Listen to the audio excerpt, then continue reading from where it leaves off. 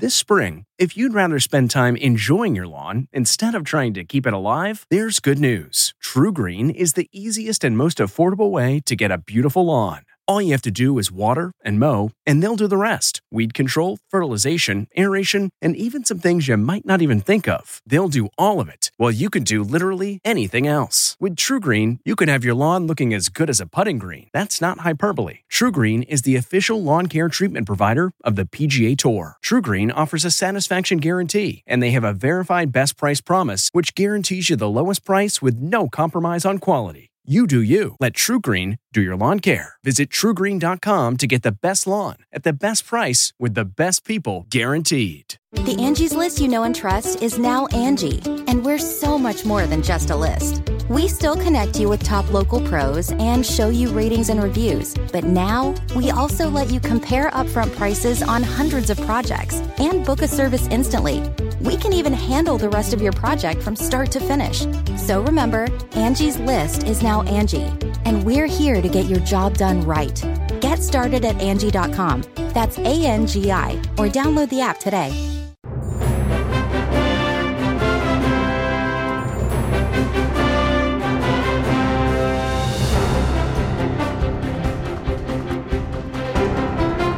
Good morning and welcome to Face the Nation. I'm Margaret Brennan. As we come on the air this morning, we are covering two major breaking news stories. 10 people are dead following a mass shooting in Monterey Park, a city just east of Los Angeles. At least 10 more are wounded, and at this point, the gunman is not in custody. The shooting happened just after a Lunar New Year celebration. Here in Washington, we've learned of even more classified material uncovered at President Biden's home in Wilmington, Delaware, following a nearly 12-hour search on Friday, facilitated by the Department of Justice, along with White House counsel and the president's personal attorney. We'll have more on that in a moment, but we want to begin with the very latest on that shooting in Monterey Park, California, and our Chris Van Cleve is on the scene. Chris? Margaret, good morning. A lot of unanswered questions face investigators this morning. The work at the scene here continues. The FBI and local police still here. The suspect has not been identified and at last report was still on the loose. The motive, the why for all of this, that remains a mystery. I got 3 immediates in here and I got approximately 10 deceased. This morning, a community's celebration of the Lunar New Year turns to tragedy. Investigators say the deadly shooting came as the event was wrapping up in Monterey Park outside Los Angeles. Authorities believe a lone gunman opened fire on a crowd, killing 10 and injuring at least 10 others, some critically. When officers arrived on scene, they observed numerous individuals, patrons of the location, pouring out of the location, screaming. The officers made entry to the location and located additional victims. The mass shooting took place inside a ballroom dance club a little before 10:30 Saturday night. All I can tell you is that it was a firearm that was used. Monterey Park is a community of nearly 62,000. Almost two-thirds of its population is Asian. The Lunar New Year celebration is a big attraction here. Witnesses said they initially thought the shots were fireworks. I did hear some sounds going off and I was like, oh, fireworks? It's very surprising, shocking to hear that something like this went on in not only a small city, but my city. According to some witnesses, the shooter appeared to be firing indiscriminately. The Lunar New Year festivities here in Monterey Park attract about 100,000 people a day. It's a 2-day event. All of the plans for today have been canceled. We understand police are at a second location a few miles from here in a neighboring city. The sheriff's department says it may be related to the shooting here. We're still waiting for details on that, Margaret. Chris Van Cleve, thank you. And we will come back to you later in the show if there is any new development. But right now we go to our chief national affairs and justice correspondent, Jeff Pegues. Jeff, we know both the president and vice president have been briefed on this.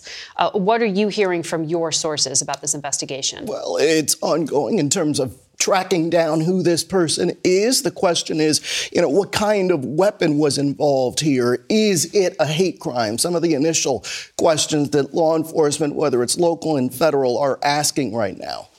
So why are federal investigators involved in it at this point, and how do they determine things like motive? Well, here's where I think law enforcement has an advantage. In this phase of an investigation, when you have a suspect still out there, having the help of the FBI, the ATF, for one, can trace the weapon, the origin of the weapon, also help with the crime scene, as can the FBI. But of course, the FBI can also talk to witnesses who are anywhere across the country.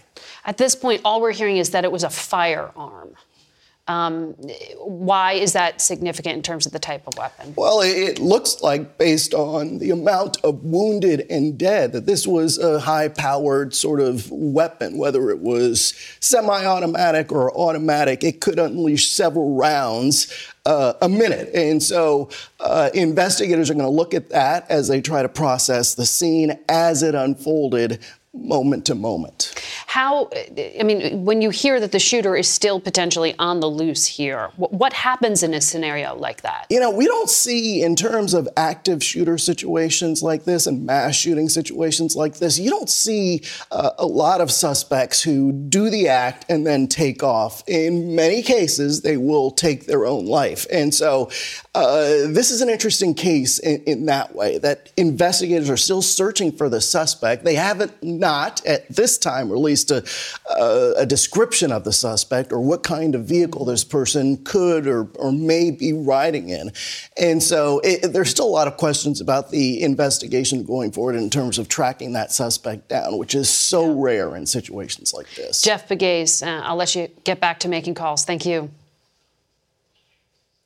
Now to the other big breaking news story we're covering today. Last night, we learned that on Friday, the FBI executed what the White House is calling a comprehensive search of President Biden's Wilmington, Delaware home and took possession of 6 more items with classification markings. The search, which Mr. Biden's attorneys say was conducted with their full cooperation, began at approximately 9:45 a.m. and wrapped up around 10:30 p.m. President Biden's personal attorney, Bob Bauer, said in a statement that the Department of Justice had, quote, full access to all the materials in the Wilmington home, and that the search included personally handwritten notes, files, papers, binders, memorabilia, to-do lists, schedules, and reminders going back decades. Bauer also said that some of the items taken were both from Mr. Biden's tenure as vice president and from his years in the Senate. CBS News does not know the level of classification for the 6 new items that were retrieved Friday, but at this point, we do know that the number of known classified documents that have been recovered since November 2nd is between 25 and 30. The Department of Justice is considering searches of other locations tied to the president. The one Friday was overseen by U.S. Attorney John Lausch. Special counsel Robert Hur does not take over the case until the end of the month.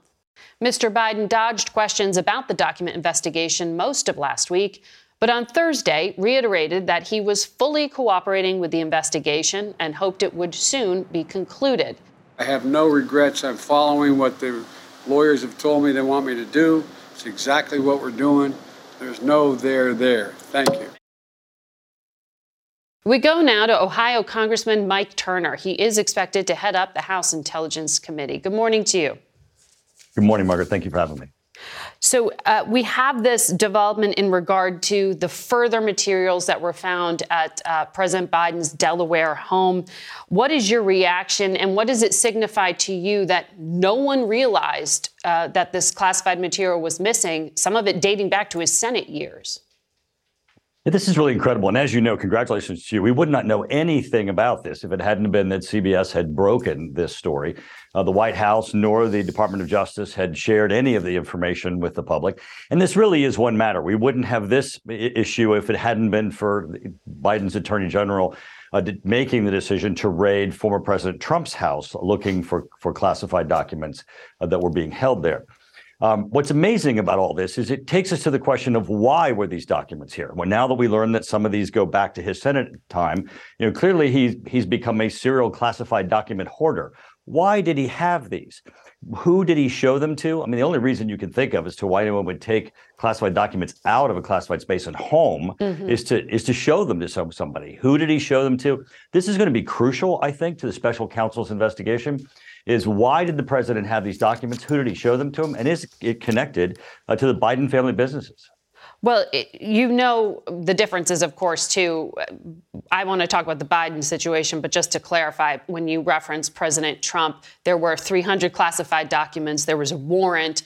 There was refusal to comply in terms of handing things over. And the White House and the president's lawyer are pointing out that in the case of Biden, he granted permission, and this was consensual for the DOJ to come in and search. Does the fact that the Justice Department conducted the search signify anything more to you? And do you have any insight into the sensitivity of the documents? Sure, absolutely. I think this looks more like a cover-up than an investigation. Do you have any facts to back up your allegations that he was hoarding things in terms of intention to take classified material versus it's been characterized that it was somehow accidental? Do you have any insight into what these materials were?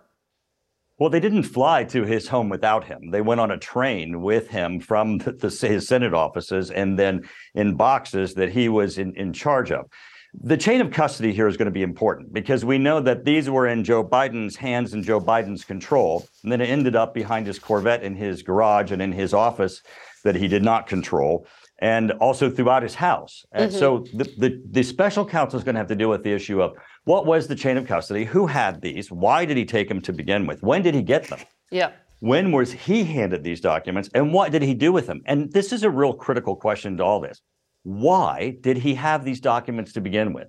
And that is why the special counsel's work is going to be really important, because I can think of no reason why the president should have taken home as a senator or as vice president any classified documents that clearly have no protection. They're available and open to anybody. You have also, before this development, asked for a briefing from the Director of National Intelligence. You said a deadline of Thursday. Do you have any further reason to believe they will meet that deadline, that you will get any insight into these materials? We'll have to see. But what's critical here, and this is very important, this is what's very important to all of this, Margaret, and that is the FBI and the National Archivists were working completely independent of the intelligence community or the Department of Defense. They claim this was all an issue of national security, but they did not speak to anyone who's involved in national security. So no response yet from the intelligence community? I have not received a response. No. Okay. I also want to ask you what leadership looks like with Republicans in charge. You are also on House Oversight. Correct. Of the 26 Republican members on the committee, 19 of them denied the results of the 2020 election. Your colleagues now include Marjorie Taylor Greene, Paul Gosar, Andy Biggs, Lauren Boebert, Scott Perry. They all played critical roles in the former president's attempts to overturn the 2020 election results. Do you have any concerns about working with these lawmakers? I mean, you're very much a centrist. Well, even on the Democrat side, there's been a number of people who objected to President Bush's reelection and voted against certifying his election. I'm asking about you, your party, and your colleagues. There's a long history of both sides having raised issues, including, you'll recall, the Al Gore taking President Bush's election. You're not an election denier by CBS Court. standards, just to be clear. I am not, and I work with both sides of the aisle, and there are election deniers on both sides of the aisle. You are comfortable with all those individuals I just rattled off and the fact that the majority of the Republicans on this committee denied election results? Is that what you're saying? What I'm comfortable with is the electorate are very smart. And these people have been sent to Congress to represent their districts and to be part of the congressional debate to lead us to what's going to be bipartisan, bicameral resolutions. We have a split government right now. Republicans control the House. The Senate is controlled by the Democrats. You have a Democrat president. We're going to have a lot of debate and discussions. And I think this is going to be a very fruitful period for Congress and for our country, because it's going to have to be bipartisan, bicameral. And I believe that the president, in opening negotiations with the Republicans, is beginning to start that process. What is actually possible in this bipartisan, bicameral situation? What can you actually get legislation? Depending on what the president's willing to do, I think it's unlimited, right? We have really tough issues right now. We have out of control inflation. We have an open border and record people crossing our border. What about gun control? We have the issue of Russia and certainly in Ukraine and certainly China. I think we're going to have a number of issues that we're going to have to deal with. All right, Congressman Turner, we have to leave it there today. Thank you, Margaret. Face the Nation will be back in 1 minute. Stay with us. This episode is brought in part to you by Audible, your go-to destination for thrilling audio entertainment.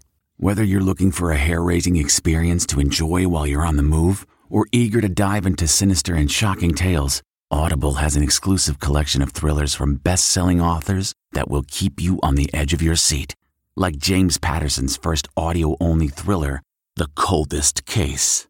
Experience stories like never before, where every chilling detail is brought to life by captivating sound design. Plus, as an Audible member, choose one title a month to make yours forever. And now, new members can try Audible free for 30 days. Just visit audible.com/WonderyPod or text WonderyPod to 500-500. That's audible.com/WonderyPod or text WonderyPod to 500-500. Rakuten's Big Give Week is back with 15% cash back. It's a festival of savings at hundreds of stores, including Doc Martens, Ninja Kitchen, and Hotels.com. Prep for summer and save big on beauty, travel, electronics, and more. It's one of Rakuten's biggest cashback events, and it's on May 6th through May 13th. Join today for free and get an extra 10% cashback boost. Go to Rakuten.com or download the Rakuten app today. That's RAKUTEN. Shoppers get it. For some political analysis, we're joined now by Chief Election and Campaign Correspondent Robert Costa and Ed O'Keefe. Ed, let me start with you because it was last night, probably around, 7 or so, when all of us got the email from the president's attorney and then a statement from the White House about this latest discovery of documents. This drip, drip, drip just continues. It does, and this is by design now. The White House counsel's office, his personal attorney, making very clear that they withheld this information until after the search was conducted at his home in Delaware. And this is how we're going to be learning about things, essentially. Once steps are taken by the Justice Department, in this case an FBI search of a sitting president's home, a pretty extraordinary development in this case, and something we've not seen before, but a step that they made very clear they took voluntarily.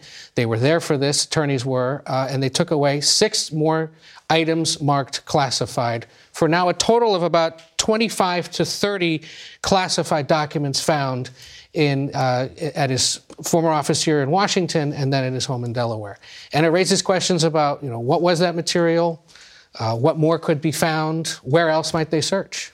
Right. And what the classification level is. I mean, the reporting on this is continuing, but the politics, Bob, as you know, were laid bare there with Congressman Turner talking about outrage, frankly.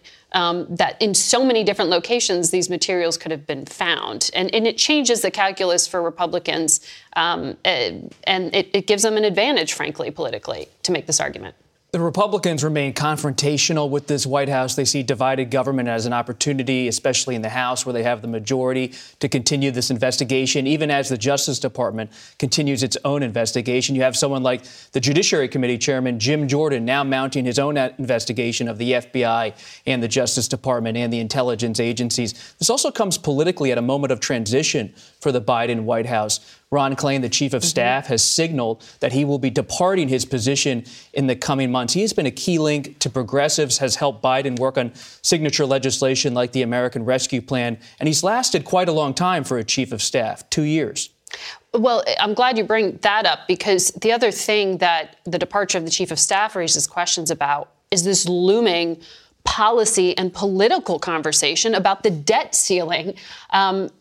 Who runs that point on that? Obviously, the Treasury Secretary has a huge role, but in terms of talking to the Hill and the negotiations, who's doing that if the chief of staff is leading? What I'm told from people inside the West Wing is that President Biden himself has a relationship with Mitch McConnell, the Senate Republican leader, of course, with Chuck Schumer, the Senate Democratic leader. They are in some ways going to try to cut out Speaker Kevin McCarthy and the House Republicans. There's not an appetite among Democrats to put spending cuts on the table at all. They would like to see a clean debt limit extension. And Jim Clyburn, one of the top Democrats in the House, recently told me he could see a scenario where centrist House Republicans band together with House Democrats for a clean debt limit extension. And that outreach is underway. We've heard from the White House saying that they are trying to reach out to these new members. There's going to be a meeting this week with newly elected members invited to the White House to come and meet the president, say hello. And you better believe that one of the ways they will try to work this is, are there enough Republicans out there, maybe in districts that the president won, or that just know they're going to face a tough re-election, who can be at least talked to about the risks and the potential to work together on this issue? Clarify that. When you say cut out the Speaker of the House, are you saying it's 212 Democrats plus however many, 15 or more, Republicans they can pull over rather than Republicans moving to lift the debt ceiling? What I'm hearing is that many more moderate centrist House Republicans, those who are traditional Republicans, are looking at this and they don't want to get in front of McCarthy.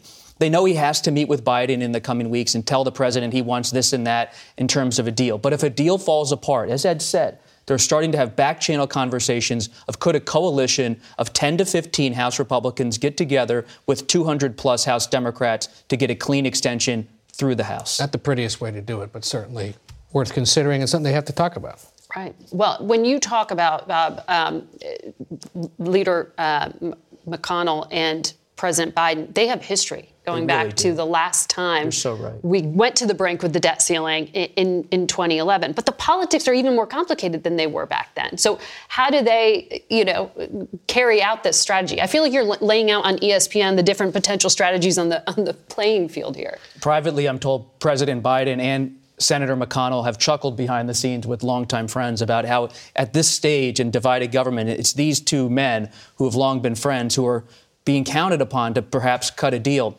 I remember when I first started covering Congress a decade ago, I would remember Vice President Biden was the one who came to the Capitol to meet with Senator McConnell to cut a deal on that so-called fiscal cliff way back then. So they have that history, and they were recently in Kentucky together, showing at least not political solidarity, but in terms of a personal relationship, there's a real rapport.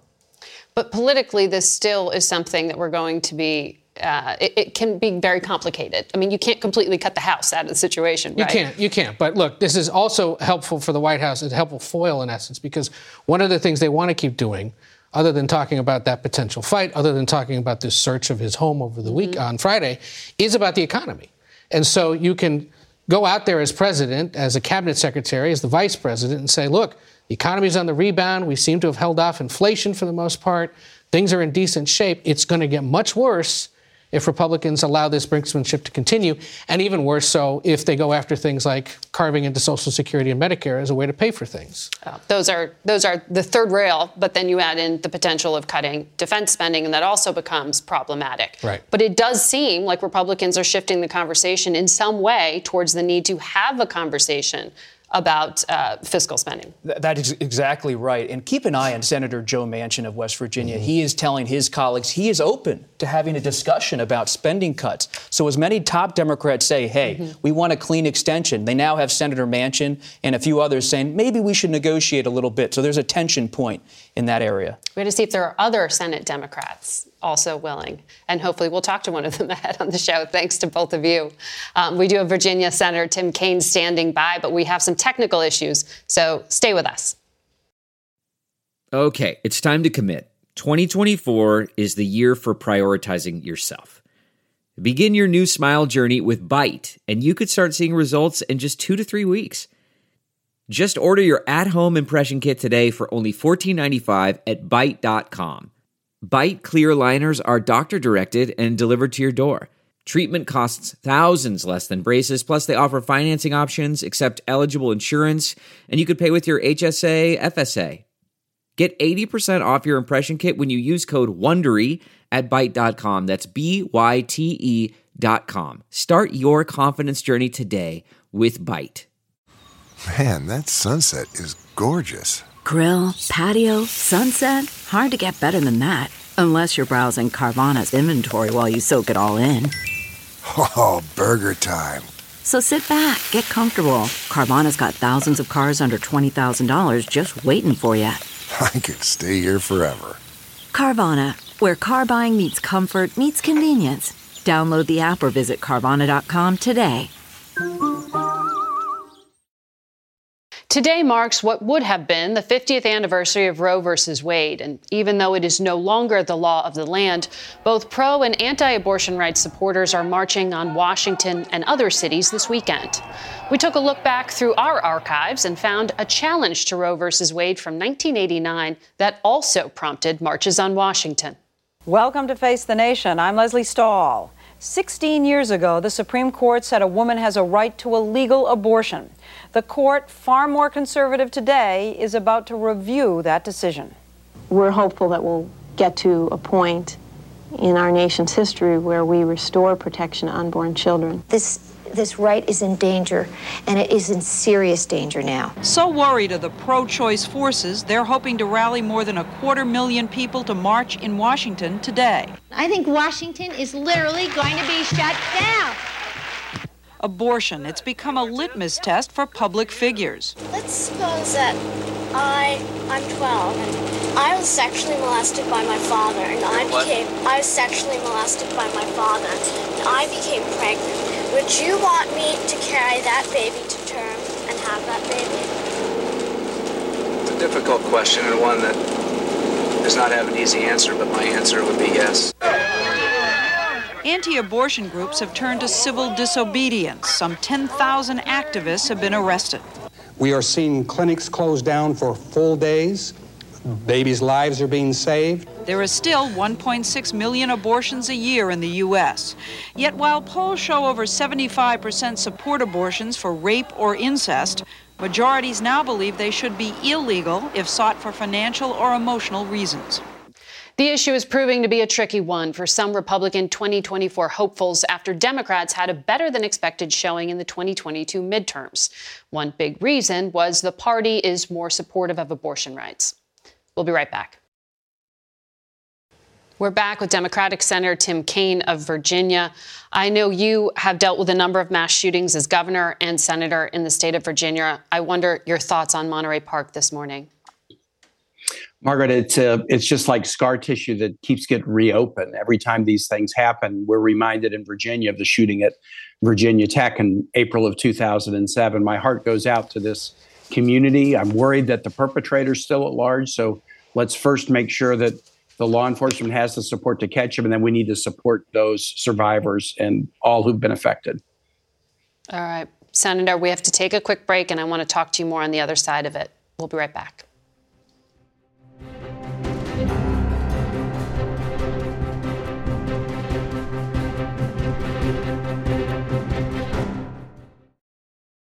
Welcome back to Face the Nation, and we continue our conversation with Senator Tim Kaine of Virginia. Senator, yesterday for the fifth time, we learned about this other tranche of classified information being kept at the president's personal residence. How does a senator accidentally take classified material home? Margaret, I don't really know the answer to that question because I review classified material as a senator on the Armed Services and Foreign Relations committees. But when I do it, it's always in a classified facility where I don't have access to the materials other than to sit there and read them. So that's why there needs to be this independent investigation, an independent prosecutor. How many documents are we talking about? Dozens, a handful, or hundreds? How serious are they? Why were they taken? Did anyone have access to them? And then is the president being cooperative? And I think by all accounts, it suggests that, yes, of course, he's being cooperative, as anyone should be. But these are the reasons why this independent prosecutor and an investigation is necessary. You're one of the few Senate Democrats who've said, that you have concern about this issue. I wonder how concerned you are, and politically, doesn't this damage the White House and the president in terms of trust and credibility?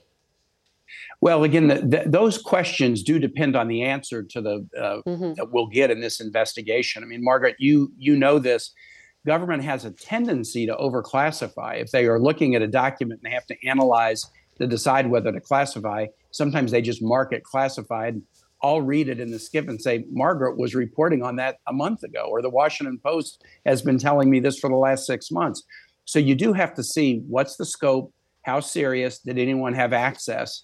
And those questions have to be answered before, we decide how significant an issue is this? Right. And that may take some time. I want to ask you about some of the business that Congress will have to get to soon. As you know, the White House wants a clean lift to the debt limit with no strings attached. Senator Manchin said it's a mistake for the White House to refuse to negotiate with Republicans. Do you think that position is changing? Is it a mistake? Well, first, we should have a clean lift of the debt ceiling, because the 14th Amendment to the Constitution says nobody should question the creditworthiness of the United States. This is about whether the U.S. pays our credit card or not. And I don't think anyone should flirt with not paying the U.S.'s credit card, which is what Republicans are doing. So the White House position is correct. We should raise the debt ceiling. But if Republicans are saying they won't do it and they're threatening our creditworthiness because they want cuts, let them put cuts on the table. Is it the cutting Social Security and Medicare that Rick Scott wanted to do? Is it cutting aid to Ukraine in the middle of a war between a democracy and an illegally invading dictator? Let them put on the table what they want to cut so that the American public can see what their priorities are. Speaker McCarthy has said the president has invited him to speak, have a conversation, and to discuss a responsible lift to the debt ceiling. So what does that mean? How does this politically get dressed up so we avoid the cliff? Well, at first, that's a good thing. I'm very, very happy that the president and Speaker McCarthy are talking. That's really positive. How do we fix this? Jeff Merkley and I have a bill that's based upon an earlier fix that Senator McConnell led during the Obama administration, when there was a similar brinksmanship around a debt ceiling. And Senator McConnell said, look, we will allow the president to raise it subject to a congressional disapproval. And that was done. And we think that should be the norm anyway. So we have a bill called the Protect Our Credit Act that would basically say the president has got to cover the debts of the United States. And if that includes raising the debt ceiling, the president can do that. But if Congress disapproves, then you can have an expedited up or down vote in Congress. And I think that's the right solution to this. Before I let you go, you're on armed services. How concerned are you that Secretary of Defense Austin left Germany with no agreement among Western allies to provide tanks to Ukraine? Margaret, there are some differences about exactly what and what's the timing in terms of providing equipment. But we have assembled a global coalition to support Ukraine. The unity has been very strong, and the support, bipartisan and bicameral in Congress, has been very strong. And I think that will continue. Senator Kaine, thank you for your time today. Absolutely. Thanks, Margaret. And some of the nation's mayors are in town. They're the first line of defense in every city, as you all know. So stay with us. We'll be right back. That's not just the sound of that first sip of Morning Joe. It's the sound of someone shopping for a car on Carvana from the comfort of home. That's a good blend. It's time to take it easy, like answering some easy questions to get pre-qualified for a car in minutes. Talk about starting the morning right. Just like customizing your terms so your car fits your budget. Visit Carvana.com or download the app to experience car shopping the way it should be. Convenient, comfortable. Delve into the shadows of the mind with Sleeping Dogs, a gripping murder mystery starring Academy Award winner Russell Crowe. Now available on digital. Crowe portrays an ex-homicide detective unraveling a brutal murder he can't recall. Uncovering secrets from his past, he learns a chilling truth. It's best to let sleeping dogs lie. Visit sleepingdogsmovie.com/Wondery to watch Sleeping Dogs, now on digital. That's sleepingdogsmovie.com/Wondery. We're back now with four of our nation's mayors. Francis Suarez is the mayor of Miami and the head of the U.S. Conference of Mayors. LaToya Cantrell is the mayor of New Orleans. Plus, we have Atlanta Mayor Andre Dickens with us, along with John Giles, the mayor of Mesa, Arizona. Good morning to all of you, and thank you so much for being here in person. Thanks for having us. I want to talk about just what is developing in terms of the shooting in California. Nationwide, we are seeing this spike in violent crime. We're seeing reports of an uptick in anti-Semitism and hate crimes. All of you are from states where there are fairly permissive gun laws. And I wonder, Mayor Suarez, how you put those pieces together. What is driving this? Yeah, it's so many different factors that are driving this. But, one of the things that we focused a lot on in this mayoral conference that we just ended was mental health. Mental health is a huge component of what's driving a lot of these. When you look at the root cause and you go back and you sort of peel back the layers of the onion, mayors are very concerned about it. We obviously had a panel, on urban crime, and certainly a lot of these mayors have talked about gun control in their cities. In our city, we're very blessed. We had a great year. Our homicide level went down. We've been able, and I knock on proverbial wood, that we haven't had any of these mass shootings that we've seen across the country, which seem to be, escalating in terms of frequency and in terms of, the amount of times that we're seeing them. It's almost every day. It seems like we're having one. It's been tough. It's something that mayors are grappling with across the country, and we're focusing it on in a very comprehensive way. You specifically this week told your fellow mayors that some of this is driven by no cash bail policies. Why do you say that? Are repeat offenders a problem? Yeah, well, what I'm focusing on is the no cash bail is creating lawlessness in a lot of our cities. What's happening is, for example, people get out right away. They're not even, they don't even have to post bail, so they're able to get out right away. And so we're seeing someone go into like a CVS, for example, and take thousands of dollars worth of merchandise, which is causing CVSs to close, which hurts the rest of the city. But that's not particularly related to the gun violence issue. It's related more to petty crime, which is creating lawlessness in some of our cities. But what we are seeing in the city of Miami is, we are upfunding our police. A lot of cities got into the defunding police movement, and we're seeing that as a bipartisan issue. I said it at the White House, just a couple days ago, and the president echoed what I said about upfunding police and not defunding police. So I think that is a bigger issue as we struggle with how we solve these issues on our cities. And President Biden put in, $4 billion in grants that's available for local law enforcement use in cities around the country. Yeah, as you talked about this issue that's happening right now in California, yet another mass shooting in our country. It continues to happen too frequently. And so it's just too many guns in America. It's too many guns in the hands on our streets, and guns plus anger equals bad outcomes, equals violence. And so we have to bring back laws that are sensible, common sense gun laws to be able to reduce the amount of access that people have to guns. And so you see another mass shooting and lives are lost, and my heart goes out to the people of California experiencing that. And so as Mayor Suarez mentioned, we're talking about mental health and how to make sure that we have anti-violence in our communities. We're utilizing cure violence, to bring down the retaliation and make sure we have healing in our communities, to try to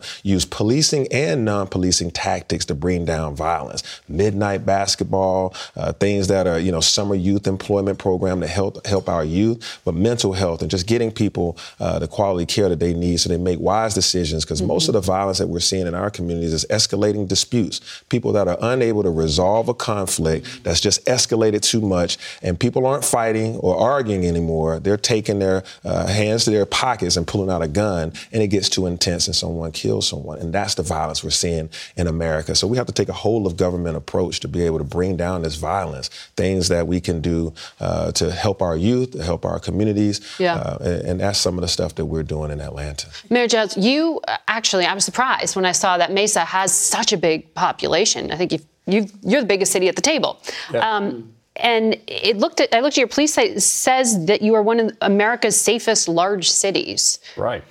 How do you qualify that, and how are you doing that if that is a fact? Well, a lot of the things that these fellows had just mentioned, we are doubling down on our investment in our police department, and we are shifting the paradigm. A few years ago, we changed the name of our fire department. It's no longer the Mesa Fire Department. It's now Mesa Fire and Medical, to better reflect what we do.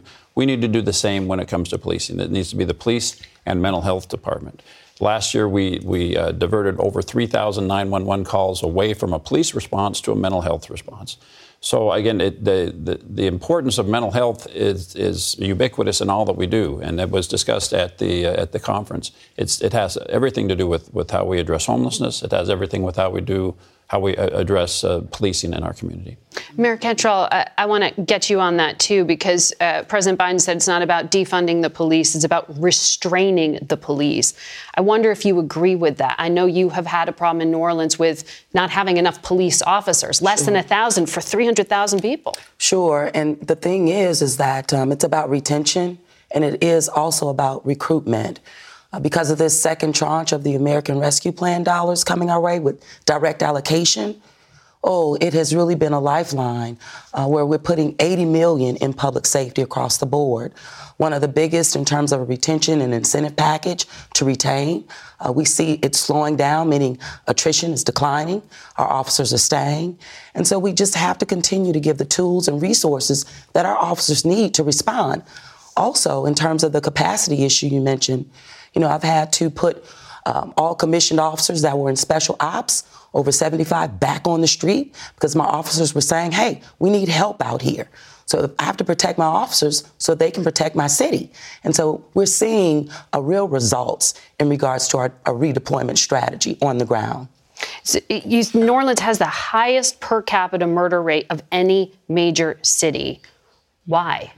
Why is because, one, dealing with COVID-19, violence, everyone has guns. The ability or the lack of the ability to resolve a conflict without reaching and pulling a gun. Also, as it relates to accountability, low-lining offenses, when they don't get bail or they're not restrained, then we're just seeing how these crimes escalate. Mm-hmm. People need to be held accountable across the board. And we're seeing results, I would say. We're moving in the right direction. But I tell you, we definitely need to hold people accountable. You can't fight crime just focusing on police. Mm-hmm. It's about a system, a criminal justice system. It's about the DA, your judges, and it's about building in accountability. Everyone needs to be held accountable. And that's how we're focusing on it. Holistic approach in the city of New Orleans. Definitely seeing a decline, moving in the right direction. This issue of crime in your city is causing a lot of political problems, and you are the target of a recall drive that's underway right now. A number of allegations against you as well in regard to financial improprieties. How much of the responsibility with the crime issue do you personally take? Well, first of all, it is the New Orleans Police Department that is absolutely under my authority. And with that, making sure that not only I'm listening to my officers, but getting them the resources that they need to fight crime. And that is exactly what we're seeing on the ground, the incentive packages, retaining officers, as well as recruitment. Mm-hmm. And that's the focus. And you believe you'll survive this recall effort? Well, based on what I see, is that the residents of my city definitely appreciate continuity in leadership. And so with that, that speaks to keeping progress moving and alive under my leadership. Second elected twice in the city, 61% the first time, 65% the second time. Continuity and leadership is what I'm seeing by my people. I want to get to all of you on a number of issues, but I know something very intense has just happened in Atlanta. Mayor Dickens, I watched a press conference you held last night following the death of a Georgia-based activist. It turned into a riot. This stems, as I understand it, from the shooting death of an activist. And the body camera from the policeman who's believed to shoot this individual doesn't exist. What can you tell us in terms of who is behind the violence that happened yesterday?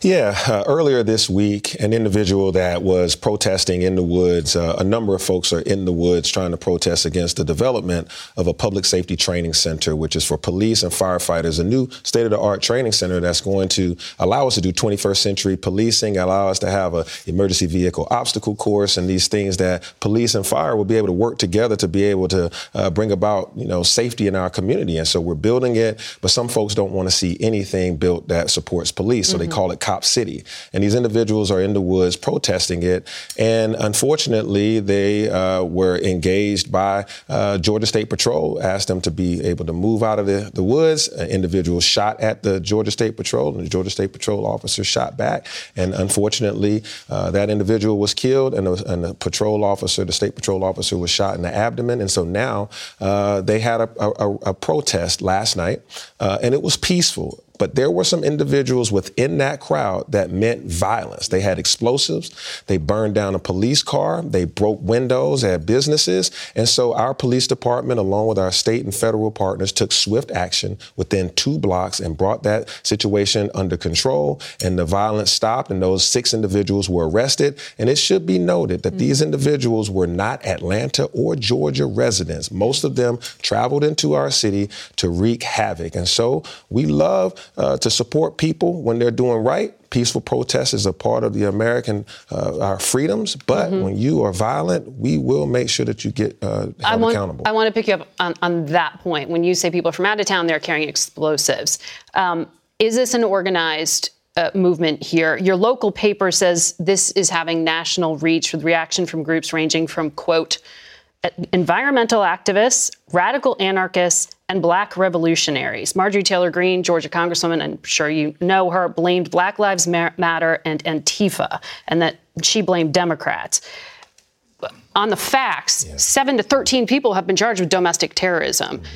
Is this terrorism? Is this crime? What is this? Who's behind it? Yeah, I won't go as far as whatever that representative said, but what I will say is that it is a crime. And that's why they've been charged with the crime. And these crimes... Domestic terrorism. And the crimes range from violence to domestic terrorism to assault and battery and some other things. But yes, it is violent when someone turns to burn down a police car or break out windows or have explosives on them. I don't get into the names. I don't know all the organizations. I'll let y'all decide who did it. I just know they're arrested. And if they come into Atlanta again to wreak havoc, they will be arrested again. But do you believe your city is being targeted by organized groups? In that regard, yes. Those individuals that are protesting against Cop City, as they call it, it's really a public safety training center. They don't want to see the very things that they asked for, more police training. We can't train imaginary. We have to do it in a facility that allows for police, firefighters, and the community to train together. And so this is bringing about the change that we wanted to see in 2020. And now while we're doing it, these individuals don't want to see any resources go towards that training. And so we're going to develop this training center, and those individuals will have to come to a halt.